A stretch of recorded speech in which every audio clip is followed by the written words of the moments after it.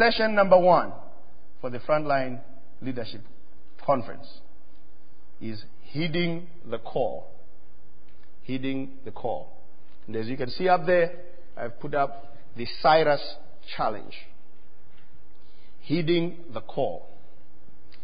You know, one of the things that is very interesting these days is that, it's nothing new. It's nothing to do with these days, actually. Let me correct myself even as I begin.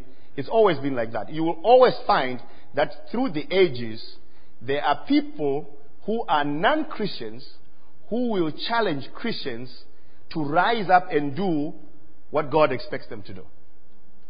In every generation, you are always going to find someone who will come up to you and say, but you're a child of God, you need to do this. And many times we actually resent that because, we turn around and we say, who are they to say that to me? I'm a Christian. Who are they to say I should rise up to my Christian responsibility and do what God expects me to do?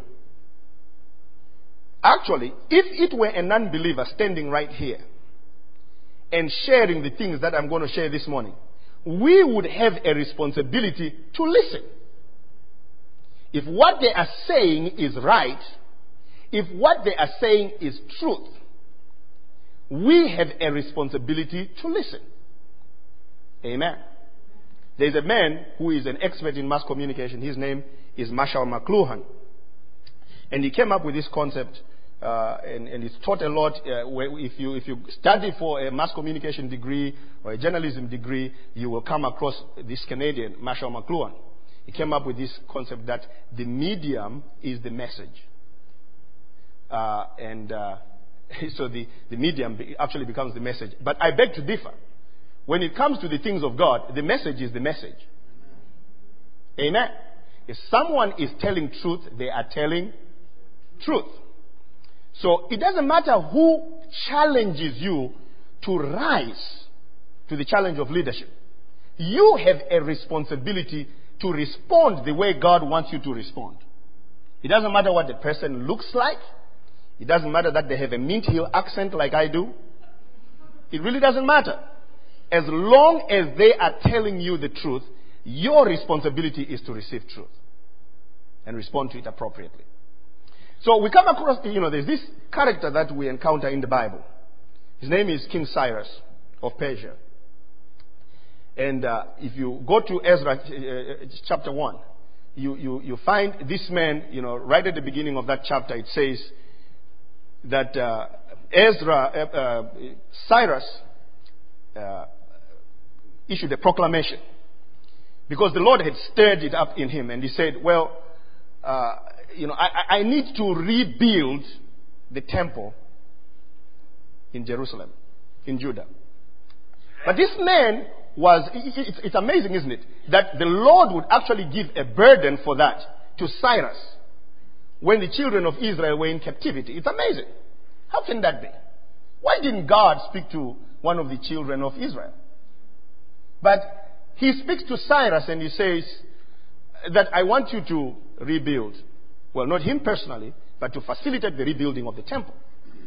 So he issues a proclamation. Remember, this is the time when the children of Israel are in captivity in Persia. And the proclamation is, he says to the children of Israel, basically, what is written there. Who is there among you of all his people? His God be with him, and let him go up to Jerusalem, which is in Judah, and build the house of the Lord. He is the God, which is in Jerusalem. And he doesn't stop there. He says, who is going to go? Then he adds, if you are not going to go, I want you to use your resources to assist those who are going to rebuild the temple. It says two things. First of all, who is there among you? Who is there among you? And, I want you to notice something about this. This is a non-specific call. He does not point to anyone and say, Dean, I want you to go back to Jerusalem and build the temple. He doesn't say that. He doesn't name anyone by name.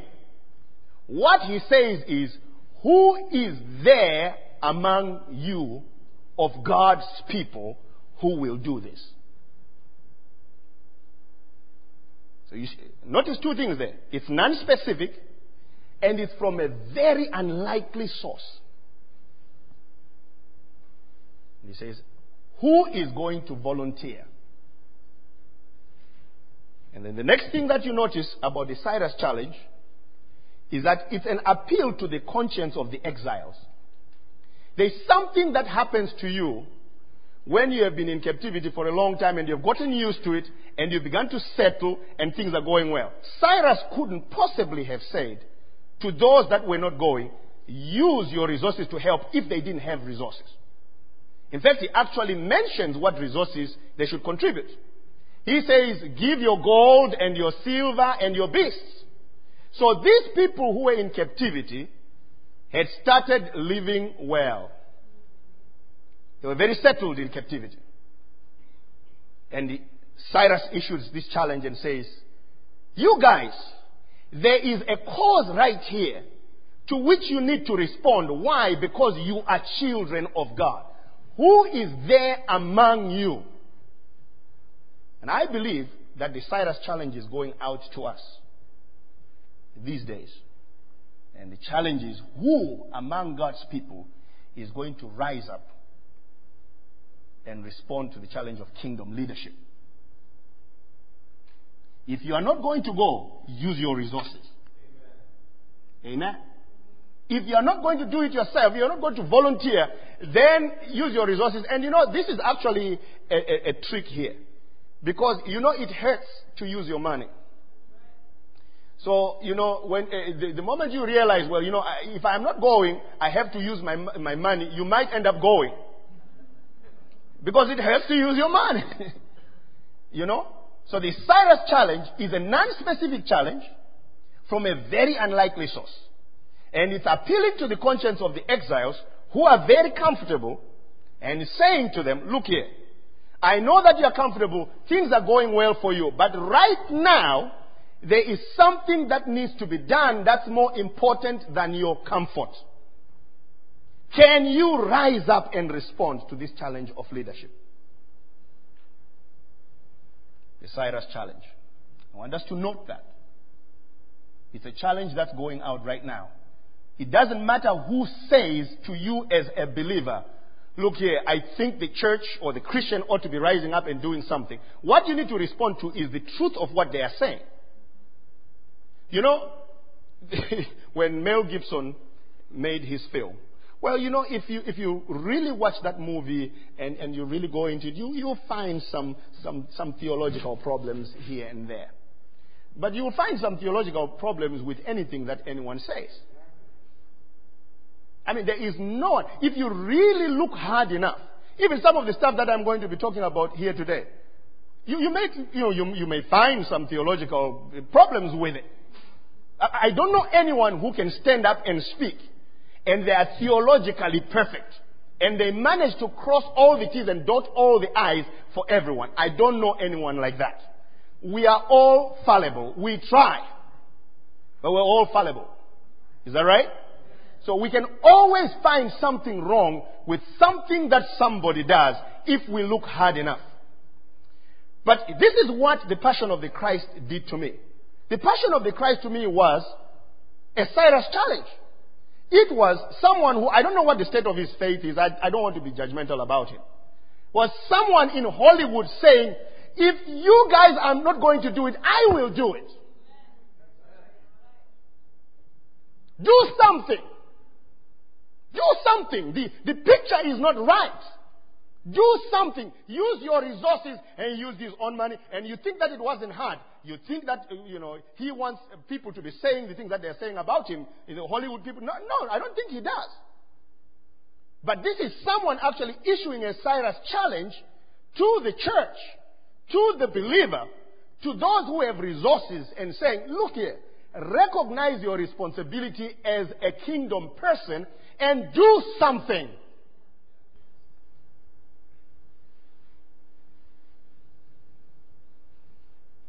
There was something else about the Cyrus challenge that was very significant. What Cyrus wanted was for these exiles to actually recognize that they had a prophetic or historic purpose to respond at this particular time. Because actually what had happened was Jeremiah had said that this was going to happen. So if you read verse 1 of Ezra chapter 1, it actually says that the reason why Cyrus issued this challenge was so that the word of the Lord by the mouth of Jeremiah might be fulfilled. So even people who you normally wouldn't consider to be Christians or Christian leaders are going to rise up and do certain things that are being done for the fulfillment of a prophetic purpose. Amen. See, unfortunately, children of God, we really don't pay too much attention to what has been said prophetically, so that we can try to tie it in with our responsibilities or the need for us to respond to the call of leadership. We don't.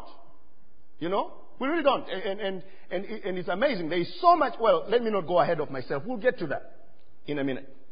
So that was the Cyrus challenge. And what was the response? Ezra chapter 1 verse 5 shows us the response.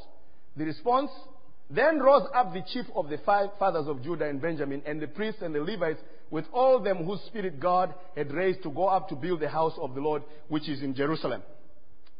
And in this scripture, this particular verse can even provide some people with an excuse as well. You know, the ones that rose were those that the Lord, the Lord had raised their spirit. So, well, the Lord has not raised my spirit. Some of us wouldn't know when the Lord is raising our spirit. We wouldn't recognize if the Lord is actually raising our spirit. We have actually lost the ability to know what God is saying. When God is saying, stand up, we remain seated. When He is saying, sit down, we stand up. When He says, walk, we stop. When He says, stop, we walk. We are so used to doing what we want and hearing what we want.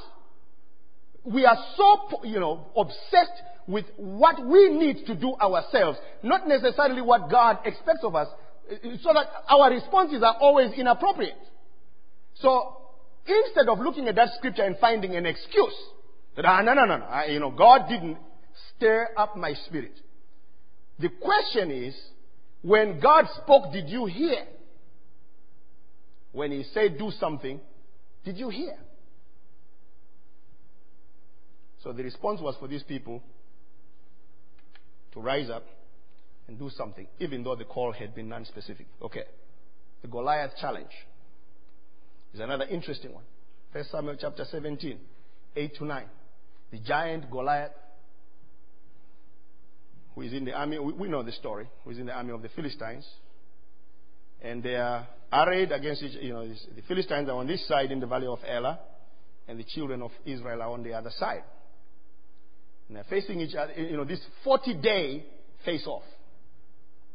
And for 40 days, this giant comes out and says, choose you a man for you, and let him come down to me. If he be able to fight with me and to kill me, then will we be your servants. But if I prevail against him and kill him, then shall ye be our servants. And we know what happened when this challenge was issued. All the children of Israel ran and hid. What did Goliath say? Goliath said, choose you. Do you know what is really pathetic sometimes among us as believers? Is that sometimes we don't even have enough confidence in the other brethren that are around us for us to actually say, I know this person can deal with this problem. I know he can do it. And part of the problem is actually we can't do that because we don't want anyone pointing to us and saying, I think you can do this. So there is an agreement usually in the Church of God that when there is a need, you can't really tell anyone to do anything. You can't push somebody to respond to the challenge of Goliath. You can't. We are all free agents in the church. We do what we want. Please leave me alone. Don't expect me to why are you saying that to me? Why don't you do it yourself? Well, what if I think that God has prepared you in a unique way to meet this challenge? You realize that many times in the scriptures, People who were busy minding their own business had a visitation by a prophet of God. For example, a young man called Elisha in the book of Kings. He is busy doing what he is supposed to be doing to fend for his family. He is out in the fields, plowing the fields. And the prophet comes. I mean, he didn't ask for it. And the prophet comes, removes his mantle, and throws it at him and says, indicating that this was the man who was supposed to succeed him in the prophetic office. And what did Elisha do? Immediately he left what he was doing and followed Elijah. That is what God does when He calls us. He will use other people to show us what our responsibilities are. We've got to get used to that again in the church. People actually walking up to you and saying, well, I mean, I'm not talking about someone just causing confusion, but I'm talking about those people that, we trust, who we know God speaks to, coming to you and saying to you, God is saying you should do this. And you receive it and you respond to the challenge of leadership. So remember what we said at the beginning. It doesn't matter who said it. It was Goliath. Okay. But seriously, Israel was supposed to say, Goliath, we have so many people who can respond to that challenge. Here is the first one, Byron Wicker. Take that. And actually, Byron doesn't even have to do it. Because we know definitely that he can do it. This other person can do it too.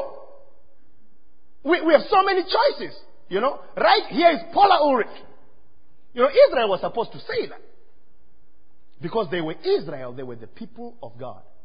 But nobody responded.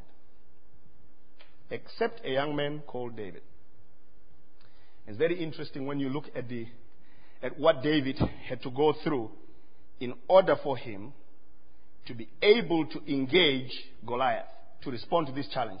There were so many obstacles on the way. Now, let's look at this young man called David, who he was. If the chronology of the Bible is right in telling this story, and I suspect it's right, I've been reading it and rereading it. 1 Samuel 16, 17, and you look at it and because I really wanted to make sure that what the Lord was revealing to me was really right. It would seem to me that when David showed up in the valley of Elah, he had already been anointed king, according to the chronology of that story. He had already been anointed king.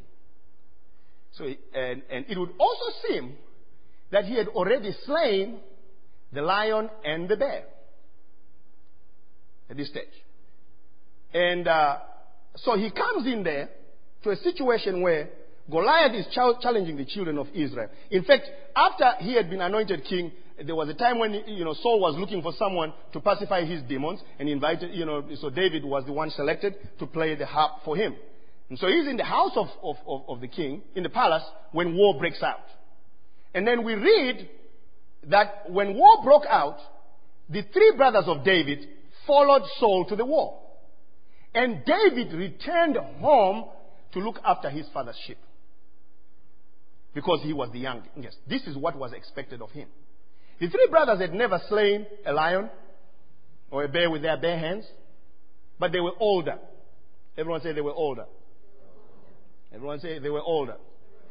Everyone say David was the youngest. So the Goliath challenge is issued. The three oldest brothers who have never slain a lion and a bear with their bare hands, and about whom God has really not spoken a tremendous word saying this is going to be the next king of Israel or anything. No, these are just the older brothers of David. When the Goliath challenge is issued, they don't respond. David comes onto the situation and look at why he is coming. He is coming to bring food to his brothers. And then he starts asking and says, what is going on here? What shall be done for the person who goes against this giant? And his oldest brother Eliab hears this. And he is very angry with David. And what does he say to David? He says, why are you asking? I know your naughtiness. You have just come here to observe the war. Who did you leave the sheep with? And David responds and he says, what have I done now? Is there not a cause? All right? What have I done? Why are you so excited Why do you want to drag me into this useless discussion? Obviously there was some sibling rivalry here, and there were a lot of insecurities here. But why should we go there? I mean, I have come here, and all I am asking is, what shall be done for the man who responds to this challenge? What have I done? Why are you so worried about it? So David had to actually confront his brother. But I want you to see the confrontation. The confrontation was just 2 lines. David did not froth at the mouth. David did not say, let's convene a council of the elders to confront Eliab. Why is Eliab saying this to me? Why is he humiliating me in front of people? And so on and so forth. He did not respond to insecurity with insecurity. He did. And one of the biggest problems that we have responding to the call of leadership is that whenever there is an obstacle, we respond to that obstacle. If it's insecurity of a sibling, insecurity of other people in the church, we respond to insecurity with insecurity. And we never respond to the call of leadership. So, as far as David was concerned, it was very clear what was needed to be done here. There is a cause here. There is something more important than a squabble between me and you. Amen. Is there not a cause? So the first thing that David had to fight was the insecurity of his brother. And many times in the Church of Jesus Christ, we have to fight against the insecurity of the person who sits next to us in the pew. The insecurity of the leadership. The insecurity of the lay people. I've heard people saying all kinds of things about, it's the lay people who are going to do this. And some people say, no, it's the ordained people who are going to do this. Some of those arguments are so unnecessary. Just do what God has called you to do. Amen. We are going to be arguing until Jesus comes about who is going to do what. The important thing is for us all, and even if one section of the church starts arguing about that and saying, well, it's the role of the laity to do this. And another section says, look, if you are secure, you say, oh, okay, I understand what you're saying, brother, but let's do what we're supposed to be doing. And you do it in Jesus' name. Amen. Well, the only person who is supposed to lead praise and worship is somebody who is like this and like this and like this. And you don't have those qualities yourself. But God has given, you need somebody to lead praise and worship. It's amazing if you are a pastor or a leader in any Christian organization. It's amazing just how much damage insecurity does to the lives of people, to the advance of the kingdom. It's amazing. So don't respond to insecurity with insecurity. That's the first thing that he had to face and overcome. His patronizing brother Eliab. Then the next thing was the skepticism of the king and the people. When he went to King Saul and he says, I'm going to go against this guy. King Saul says, look here, you are a young man. He has been a man of war from his youth. There is no way that you can respond to this. It's amazing, isn't it? The ones who are not responding will try to discourage those who want to respond. So David says to King Saul and to the people, let no man's heart fail because of Goliath. Thy servant will go and fight with the Philistine. And remember who has issued this challenge is Goliath himself, right? And David shows up and he is going against Goliath. And Goliath starts saying, well, why are you sending this little pickaninny to me? Why are you sending this little boy? Why? Why are you insulting me like this? Listen, the enemy is good with words. He is excellent with words. Because you know what? The enemy can see your faith. He can. He knows. I remember at one time, I've told this story before, I suspect perhaps here or at the Charlotte International Church. We were going to, there was a woman who had some very serious demonic problems. And what was happening to her was she was a nurse. And then one day, she started just being eaten up from inside. They would take pictures of her internal organs, and there would be parts of the internal organs missing. something was eating her from inside. And it baffled the doctors in Zimbabwe. What's going on with this person? So they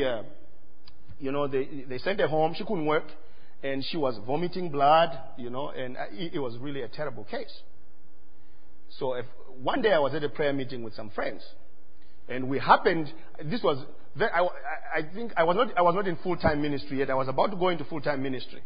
And I was not really experienced in praying deliverance and things like that. So we happened to be at a place, my wife and I and some other people, where there was a young lady who was possessed.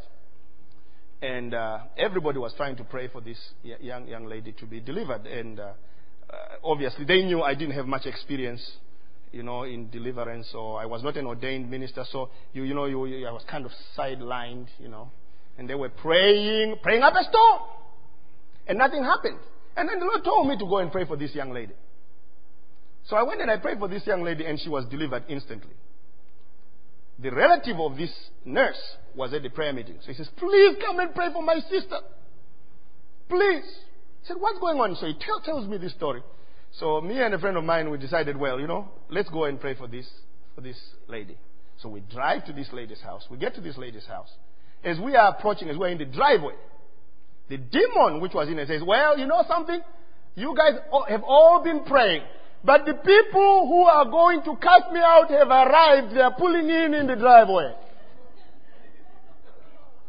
So we pulled in the driveway, and then we got out of the car. And as we were coming out of the car, the brother was coming out. And we were like, how did you know we're here? He said, the demon told us you were here. There are things that the enemy knows about you that you yourself are not confident in. The enemy knows. That's the reason why sometimes you start praying for someone, and the moment you start praying, the devil starts going, Why is it that the enemy does that to some people and doesn't do that to others? There was a lady at one of the prayer meetings. She had been doing something the previous night which she wasn't supposed to be doing. And she started praying to cast out this demon. And the demon says, look here, stop trying to do that. I know where you were last night. And she stopped dead in her tracks. Because she knew what she was doing last night. So Goliath looks at David, and Goliath knows what's inside this young man. And starts saying, why is it that you are insulting me like this? Why are you saying, am I a dog? What is this? And David says to Goliath, this is what David says. This day will the Lord deliver thee into mine hand, and I will smite thee and take thine head from thee. I will do it. I will kill you today. So David prevailed over the Philistine with a sling and with a stone, and smote the Philistine. See the things that David had to go through. He had to go through the insecurities of his brother, the skepticism of the king and the people, and the attempts by the enemy to keep him from responding. So he went through all those three barriers. Why? Because there was a cause. Because there was something that needed to be done. And he knew in his heart of hearts, his testimony aside that he had killed the lion and the bear, he knew it in his heart of hearts that it was God's desire that at this particular moment Goliath be defeated. He knew it.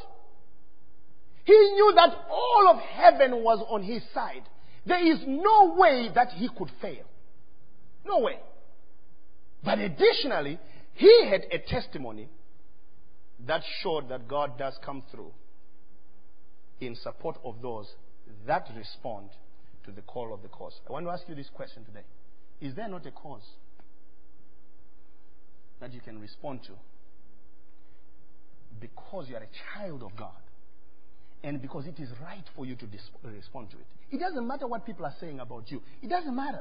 It doesn't matter how they make you feel. This is not about how people make you feel. This is about what is needed to be done for the kingdom. Is there not a cause? It doesn't matter that people make you feel like less of a human being, There's some people who are so preoccupied, they may be blue, and then the brown people start making them feel as if they're second-class citizens. And this becomes a lifetime preoccupation. One of the things that I've always said, and some people have found it very uncomfortable, when I say things like this, but I'm going to say it. One of the things that God told me, never tolerate, is someone who makes you feel less of a human being because of the color of your skin. We can be great friends, but if you look at me as someone who is less of a human being than you, we part company. Amen. We can be the fastest of friends like this. And that's important. Because if you allow that thing to affect you, when God tells you as a child of God to respond to the Cyrus challenge, you can't. To respond to the Goliath challenge, you can't, because you're so preoccupied with that whole issue, and that becomes the obsession of your life. Well, why are they doing this to me? People will do that. People are evil. They'll do that. And it shouldn't be your preoccupation. What you should preoccupy yourself with is, listen, I am a child of God. God loved me so much in my blue skin and gave His only begotten Son, and I believed and I am saved, and I tell you, I am His son. There's a spirit in me that cries, Abba, Father, in my blueness. And when I die, I'm going to go to heaven. So I don't care about what people are doing. There is a challenge here that I need to respond to. Amen. The Isaiah challenge.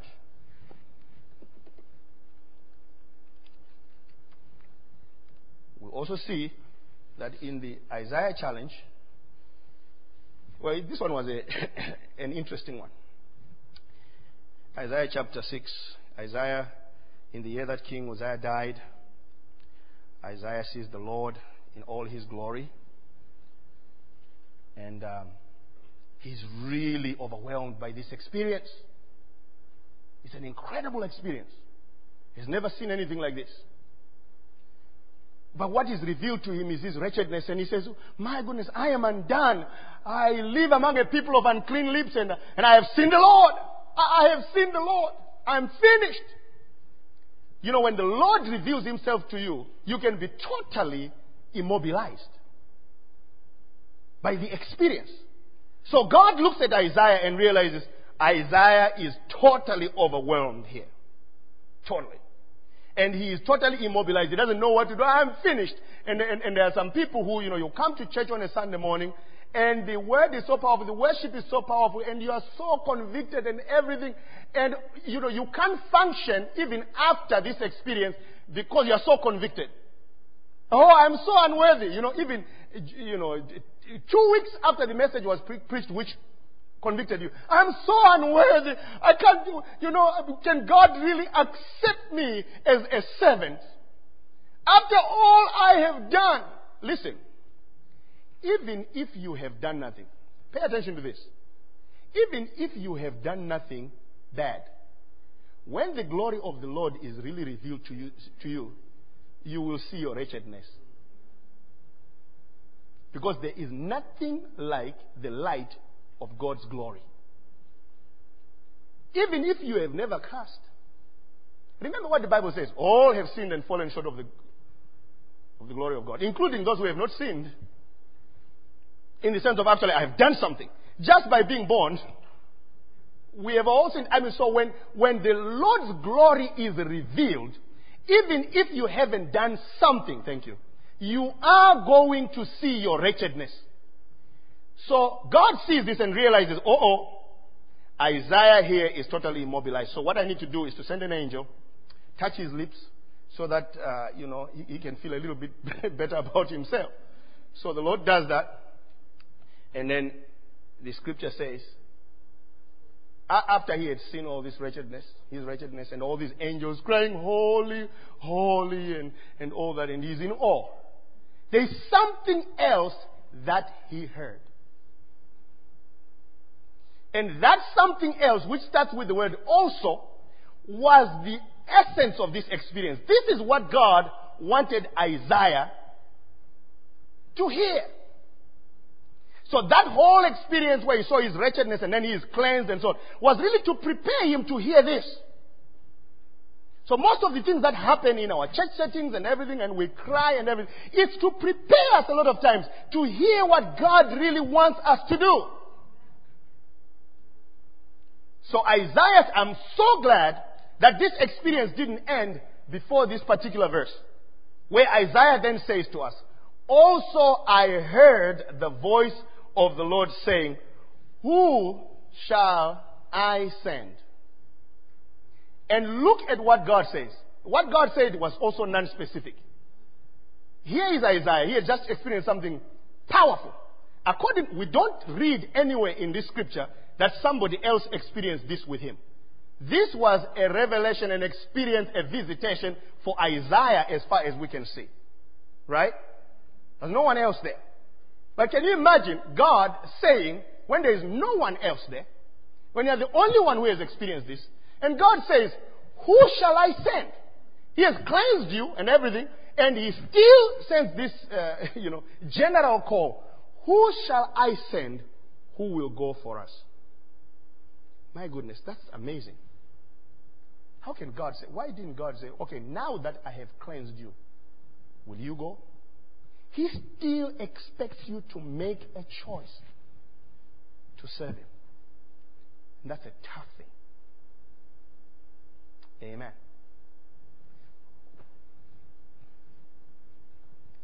What was Isaiah's response? Well, before we get to that. So in addition to everything else, he heard the voice of the Lord and understood what it said. In addition to everything else that was going on, in addition to all the stuff that goes on in the church, can we really distill the essence of the experience, of the Sunday morning experience, of the family experience that we have in our churches? Can we really distill that and end up with the thing that God really wants us to get? How God wants us to respond? What God wants us to do? In addition to everything else. There is so much going on in our lives that it is very, very difficult, brethren, to really hear what God wants us to do. There is so much. And I pray a lot for my children because they are growing up in this life of multitasking, And the life that we are living these days it's very difficult for you to end up doing the one thing that God wants you to do that will draw every other thing that you wish to do along with it. What we try to do instead is we try to do this, we try to do that, we try to do this, we try to do that. Well, let me give myself as an example. Okay? Because that's the example I know the best. In my spare time, I like writing music. Like playing on my keyboard, writing music, recording music. Then I also like writing. And I also believe that God has called me to preach and to teach. And I also love the law. I have a little bit of legal training. Sometimes I say, well, why don't I really need to complete my law degree because, and it would be wonderful for me to offer my services pro bono, to people who can't get a good lawyer because I'm under the misapprehension that I will be a good lawyer. And there's so many other things that I like doing. So many other things that I like doing. I used to play soccer when I was a young man. And even though time has clearly taken its toll, I still see myself sometimes as a soccer player. And then I go on the internet, on my computer, and I see all the possibilities that are there. The things that I can do. I can be a consultant for that. I can be that. Because of the resources that are available to us, we can do it relatively well. But what is it that God wants me to do? And I'm not even talking about the things that happen on Sunday morning when I come to a service and someone preaches and whether I hear, because possibilities always open up, a prophetic word comes, which takes you in another direction. And so there is so much to do. There is so much that you can do. But Isaiah heard, in addition to all these things, he heard the thing that God really wanted him to do. Can you? It's difficult. I really don't have an answer about what exactly you should do. But I pray that you would ask God to enable you to really hear what He wants you to hear. And there are some things that you are never going to do that you are able to do right now. There are some things that you are gifted to do that you will never do in your life. There will always be things that you are looking forward to doing and so on. They will just be there as a distraction. Now, which ones are the distractions? You know, that's tough. But I pray that you would know. All right, let's go through this quickly. So it's not just a matter of hearing, but hearing clearly. He didn't just hear the voice of the Lord, he heard what the voice of the Lord said. Romans 10:17. So then faith cometh by hearing, and hearing by the word of God. Unfortunately, we will just have to have faith in us in order for us to hear. We'll have to actually take the word of God in and believe God. Without believing God, you can't hear. Can't hear Him. You actually have to believe that He is the one who is speaking in the first place. And if you don't know that He is the one who is speaking, how can you believe Him? Amen. All right, are we together? You actually have to believe that you are a Christian, that you are a child of God, that God speaks, and that at a particular time it's Him speaking. When you believe that, when you have the faith to know that it is God who is speaking, then you will be able to hear what He is saying. You will listen when you believe that it is Him speaking. Now, if you can't even get there to the point where you have faith that it is God speaking, how can you believe what He says? You can't pay attention to what He says if you don't believe that He is God and He has to be listened to. My goodness, I mean, this is a difficult one. How do we deal with that? It's a difficult one. You have to believe that He is God, that He is the God who is speaking to you through your dreams, that He is the God who is speaking to you through your pastor, that He is the God who is speaking to you through His word. That's a tough one. For if the trumpet give an uncertain sound, who shall prepare themselves to the battle? I really believe that God speaks clearly. We are the ones who don't hear clearly. But God speaks clearly. I really don't believe that God sends out signals which are unclear. We can't hear through the clutter of our lives. There are, it may be, so many voices in the world, and none without signification. So you have to be able to distinguish the voice of God. Now, if we can't even resolve the elementary things about whether is this really God speaking, or is this really, does God really speak? Okay? Does God really speak? How then can we go on to the next stage of distinguishing whether among these many voices it is God who is actually speaking? See, if you can't resolve that one thing, does God speak? Do you believe God speaks? Okay, I'm asking you this morning, do you believe God speaks? Yes. If you believe that God speaks, then you can go to the next step, which is of all these voices, which one is the voice of God? Now look at where the church is a lot of times. The church is arguing about whether God speaks or not. Look at how far we are from hearing what God is saying. Does He speak? I still have people who come to me, no matter how many times I share with them some experience, some extraordinary experiences of God speaking to me in a very clear way. I still get people coming asking at our church, does God speak through dreams? Is prophecy really real? Really? How does He really speak? And people are still, this is how far we are from. How can we hear the call of the cause? We can't. So what was Isaiah's response? Then said I, this is Isaiah, here I am. You see that arrow is a little smaller, the second one. The first one is thick. The second one is a little thinner. When we realize that it is us who God is calling, a lot of times we see ourselves in a very big way. Then said I. Then he says, here I am. He comes into the presence of God. And you feel a little bit smaller when you come into the presence of God. And it's wonderful. It's actually God. God makes sure that we feel smaller because He wants us to create room for something that you will see in a second. By the time we say, send me, we are trembling. We're not sure anymore. There are 3 steps here. You say, then said I, here I am. You're getting smaller. You're shrinking. And when you say, send me, you're not sure. You're like, why am I saying this? What's going on with me? This is what God wants us to make room for. Goodness and mercy. which will follow us all the days of our lives. And these are the other things that God wants us to make room for. By the time we say, send me, there is an army around us. But you know, the most important thing is the presence of God himself in everything. Amen. That's the most important thing. So Isaiah responded to the challenge that God set before him.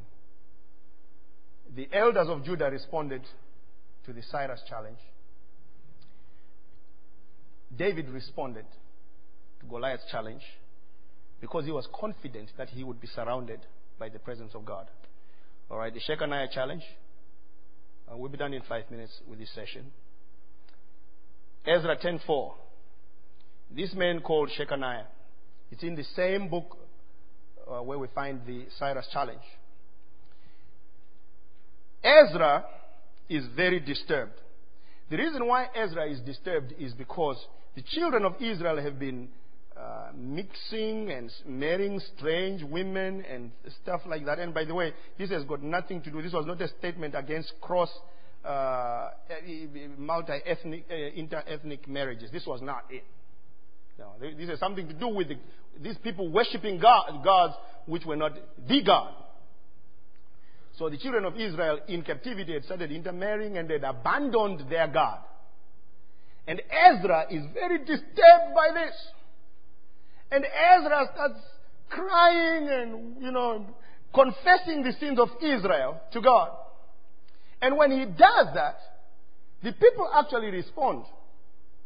Says in verse 1, now when Ezra had prayed and when he had confessed, weeping and casting himself down before the house of God, they assembled unto him out of Israel a very great congregation of men and women and children, for the people wept very sore. When they assembled unto him, guess what Ezra continued doing? Continued crying. Okay? And this is what I saw when I was getting ready for this conference. What I saw are the multitudes that have gathered in the churches. Multitudes. Multitudes. And what is needed now is for those people who have inspired these multitudes to assemble, to now hear the words of Shechaniah. The reason why sometimes churches get to 1,000 and then they start dwindling to nothing is because we don't go to the next step. Okay? And the next step is what Shechaniah said. When Shechaniah observed Ezra in contrition over the sins of Israel, Ezra, being overwhelmed by conviction, and then observed that the people had responded, he says, look here now, arise. Because the people have gathered. They have come. They have actually responded to you. They are here. Now arise. This matter belongs unto you. Now give direction to the people. What are the people supposed to do? This matter belongs to you. This is your responsibility. You have actually caused the people to come. Now arise. Stop crying and, get up. And give direction to the people. Because this matter belongs to you. Amen.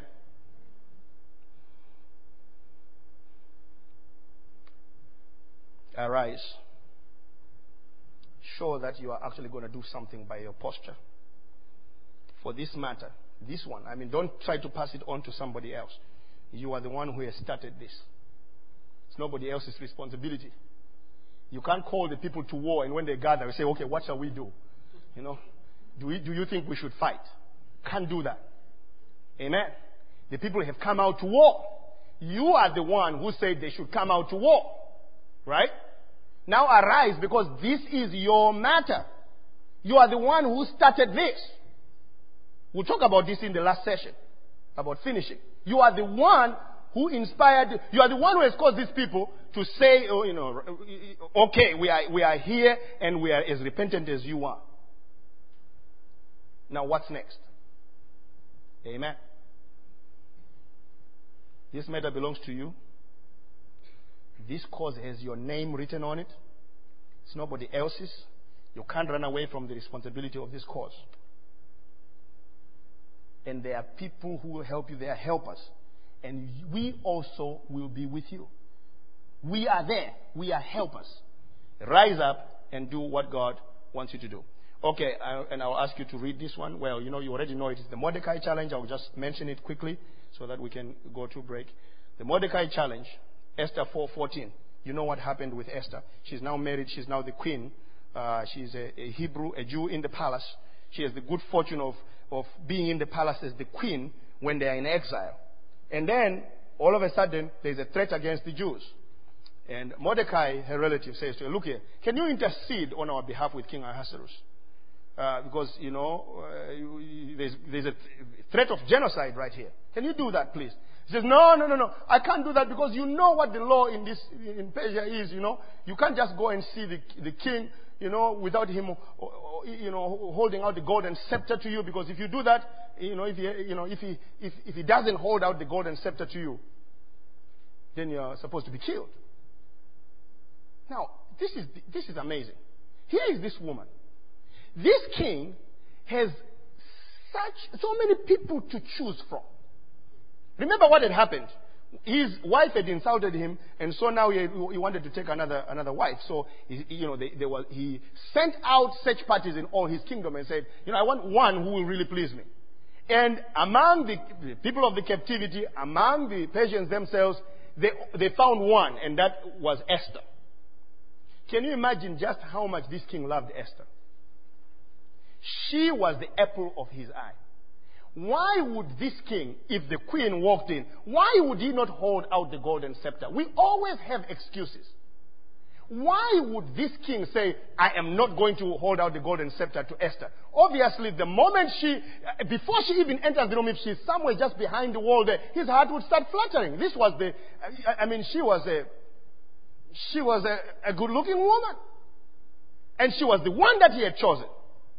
So Mordecai says, look, I think the true reason here, I don't know what your motives are, but if you think you're going to get away with it, that if everyone gets killed, that you are going to get away with it, you are mistaken. If there is a genocide, it will affect you too. Then he says something else. And who knoweth whether thou art come to the kingdom for such a time as this? Do you understand the purpose of your placement? Do you understand why you are here? Do you understand it? You understand why God has placed you here at this particular time? Is there not a cause? Why has He placed you in the life of the person to whom you are married? I believe there's a kingdom purpose even to that. Why has He placed you in the church where you are at? I believe there's a kingdom purpose for that. Why is it that He has placed you in Mooresville? Why has He placed you at your company? Why has He placed you in the United States? Why are you here? Do you really understand your purpose? If you do, then you will rise up to the call of leadership in this time.